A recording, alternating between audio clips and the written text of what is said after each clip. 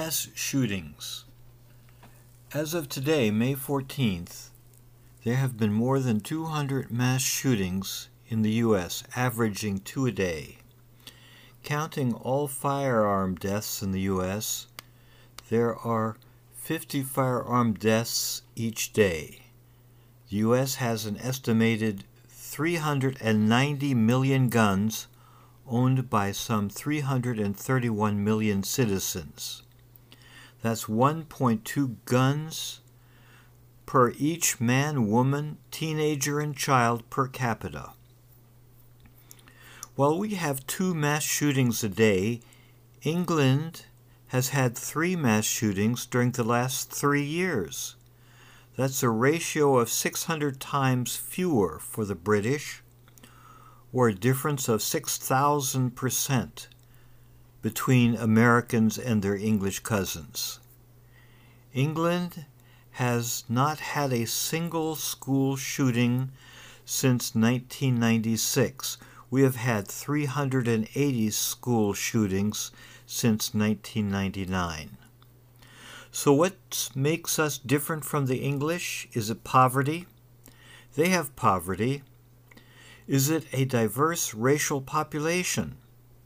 They have diverse racial populations. Is it due to violence seen on TV and the movies? They have that also.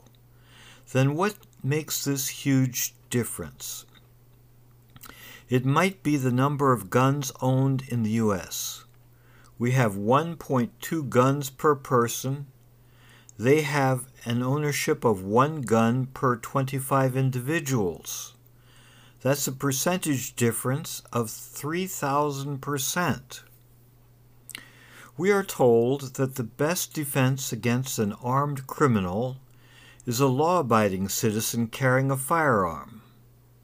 At my local Walmart, I recently saw 2 things that made me take a moment to pause.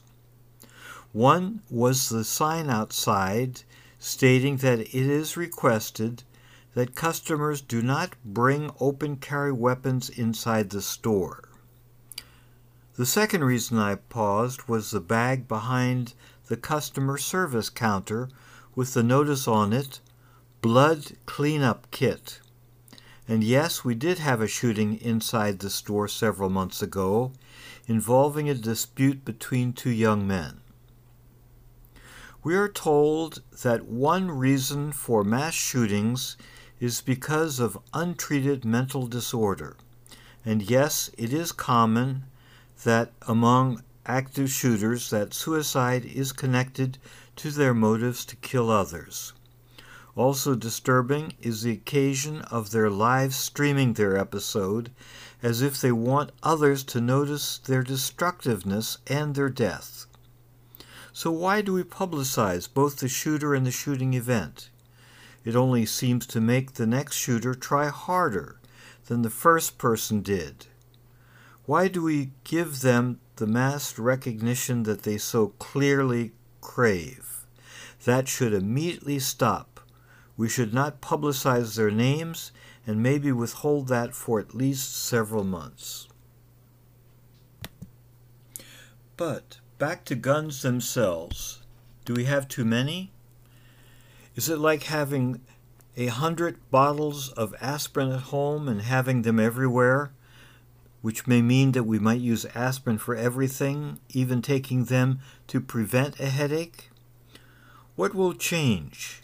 In England, change came because the families and friends and citizens demanded political action after the school shooting of 1996. The lawmakers listened and made changes. U.S. lawmakers cannot even decide what kind of firepower is excessive.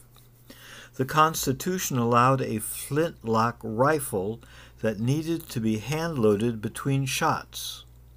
What firepower does each citizen require? Also, how many of us still live in remote cabins, vulnerable to Indian attacks?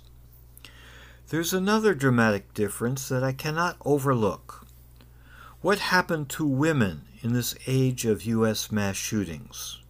Not only are they underrepresented, but are almost non-existent.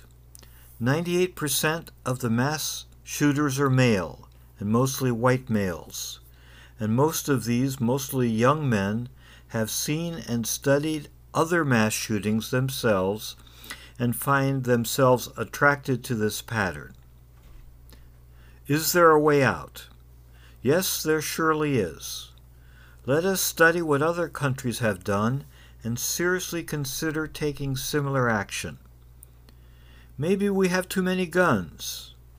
I was more than surprised to hear from police that most guns used in crimes are stolen from parked cars, and many, if not most, of these stolen guns are from parked cars that were unlocked. That is the level of casual disregard that we are facing. The legal sale of guns to those under 21 must stop, and loophole sales of guns at shows without background checks also must stop. Those persons who are responsible gun owners themselves have a lot to gain by insisting the law restrict those who are irresponsible. But the final analysis is availability. If guns were replaced by cream pies, most disputes would result in a pie in the face. But in a moment of heated, irreversible action, a homicide or a suicide takes place which could have been prevented. Think about it some more, and then do the right thing. And don't forget to either remove the gun, or at least please lock the car door if you leave a gun inside.